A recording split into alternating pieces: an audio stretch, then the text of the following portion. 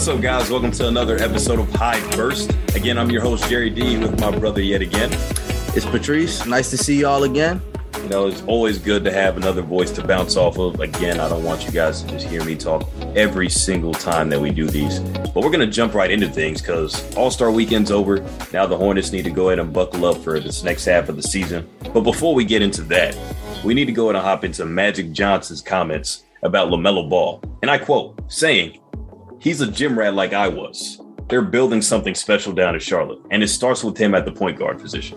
He also went on in that Sirius XM podcast to mention that he sees a lot of himself within LaMelo Ball. And I'm thinking, like, is it the size? Is it the playmaking? You know, LaMelo is Showtime. He is must-watch TV, even out of a smaller market team like Charlotte. But what do you think about that play comparison, or, you know, how big of a compliment is that for LaMelo Ball? I mean, it's a great player comparison, a great compliment. I mean, they do have similarities because they're not small guards, so they're both between 6'7" and 6'9". You know, they're fun to watch. They like to get their teams to run. So, you know, anytime you can get your, you know, especially a young team, you get a young team running, everybody's involved. That's great for the franchise, and you have a leader. So he's showing leadership capabilities. You know, obviously there's something he could polish his game more on, but he's only 18, 19 years old, 20 years old. So yeah, you know, the sky's the limit for him. That's a great comparison. Yeah, that's kind of how I feel about it too. Being a first-time All-Star, you know, and obviously you can't pick a better All-Star game for it to be to your first, with the top 75 being initiated inside of like everything. You're in the whole building with, you know, Kareem, Magic, Isaiah Thomas. Obviously, Chris Paul played in the game, Jerry West. You have a cluster of like all these great guards, and you get to play your first. I know LaMelo's more laid back.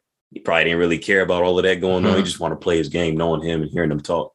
But it is a dope comparison, I think, especially with like the size thing is the biggest thing. But one edge that I give LaMelo at this point in his career, he already has a better jump shot. Oh, yeah, definitely. And obviously he's a slave to the area that he's playing in. So that's why, you know, he's more focused on shooting the basketball and stuff like that. But I do like the playmaking aspect.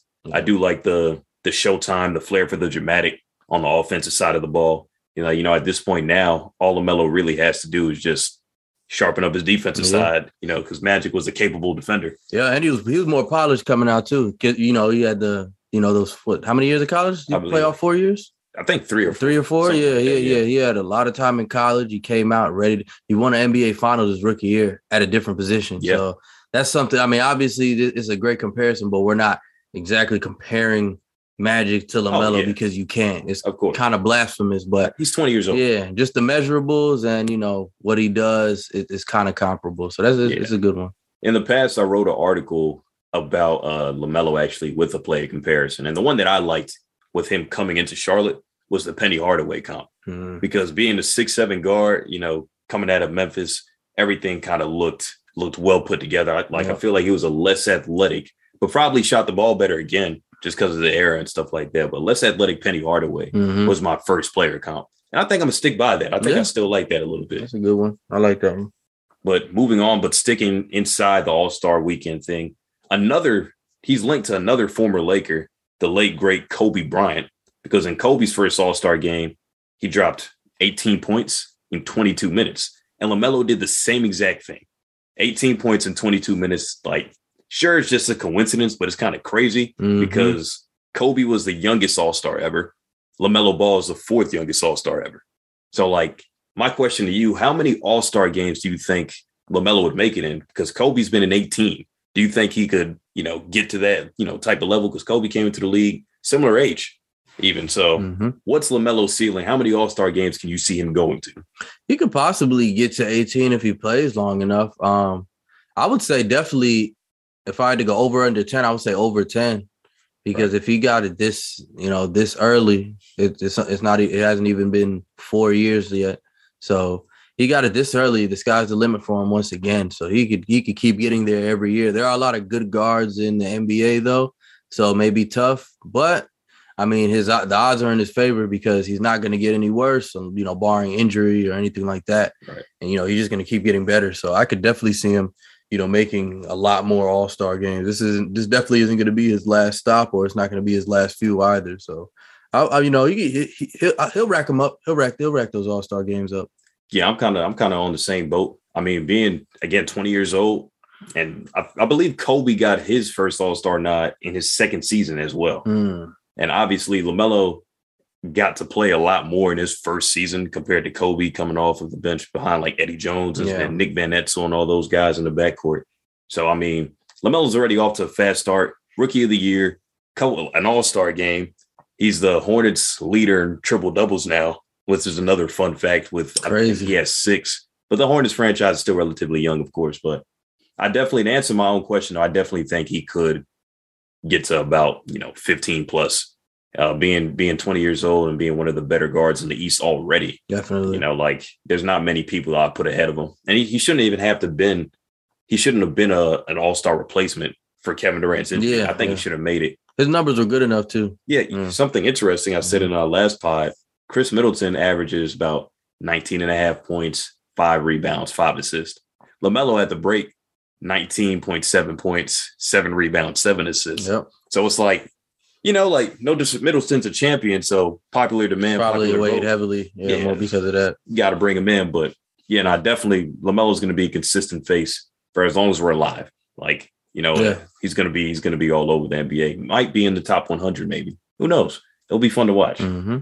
But moving on now that the season is about to resume here, you have the Hornets actually taking on the Raptors on Friday at 7:00 at Spectrum Center. And the Raptors are currently at the 7th spot right now, right behind the Boston Celtics for that all wanting 6th seed, obviously to avoid the play-in tournament, all that good stuff. But the Hornets at the 9th spot after losing 9 of their last 10. And that dropped them all the way down to 29 and 31. So these last 22 games is going to be a full sprint. What do you think they need to do to center down, calm down themselves? They had a break, obviously. LaMelo's the only person that competed in the All-Star game. The rest of the team should be fresh. Gordon Hayward should be coming back. Jalen McDaniels, Cody Martin. They have a bunch of other role players coming back here. What's the juice? What do they need to do to get to where they need to be? Well, they need to listen to their coach and play a little more heady on both sides of the ball, because that's part of the reason why they struggled these last, in this, that drought, that losing streak, because, they were playing like they usually were playing, but they were playing a little too fast, so things like that, especially a young team will have them lead them astray. So they need to, just hunker down, and they're playing a well-coached Raptors team that has some champions on there. So it could go bad for them if they keep up that style of play that they've been keeping up, in terms of not, just not valuing every possession and things. Because when they value every possession and they play hard, you see how good they could be. They're spreading the ball, they're running, everything like that. But then they get in these lapses where they're not making shots, and then the defense starts to taper off, and then they lose the game. It's a snowball effect. Yeah. Right, so they need to remember, just to hunker down, play hard.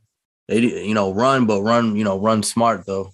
Yeah, I'm pretty again, we're right in the same line, because one thing that I want to see in this last stretch of games, LaMelo was your all-star. Awesome. I'm happy for him. I'm sure the whole organization was ecstatic for him to get that call. They knew he deserved it. But now, even though he is 20 years old, I need him to be the leader and show more leadership for the team. Because I've been seeing the last few games before the break, he's fouling out of games, or he has foul trouble, or he's just sticking his hand in these bad situations where he's stacking up the fouls. He's turning the ball over at a high rate. Just all of that needs to be trimmed down, because you being an all-star, in my mind, I would think that, damn, I'm the best player on the team. And the team is looking to me for offense. The team is looking to me for me to play inspired defense so that we can actually get some stops and turn defense into offense. And the transition ball that they love so much, where they do need to slow down, yes. But if they create the havoc on the defensive side of the ball, play the passing lanes, pick somebody's pocket, just crash the glass after they get the rebound, everything could trigger so fast where you might not even have to worry about slowing the pace down. Definitely. As soon as you could score easily on the other side of the ball. So I'm definitely with you. I think in half-court situations, they need to get smarter shots. they need to draw. James Borrego needs to draw better plays, or they just need to do a better job utilizing the plays. Because there is times, especially the last time they played the Raptors, I believe they lost for like 25 points. And Gary Trent drops 30 on them. And they're hot right now. Exactly. So this break, hopefully settle the Raptors down. And with them being 32-25 at the 7th spot, the Hornets have a lot of ground to make up. I think this is the perfect game for them to come back into. Because really, you're playing the competition that you need to sink out of this, out of the Eastern Conference. The rest of the Hornets schedule is not going to get any easier either. Yeah. So it's 22 games to sprint. And I'm sure talking to James Borrego tomorrow in the press conference, it'll be awesome. Friday morning, I'm looking forward to watching the Hornets just match up and have a great game, honestly. Sure. But again, guys, it's time first. We'll let you do these things quickly. Thanks for listening. Thanks for tuning in. We're out.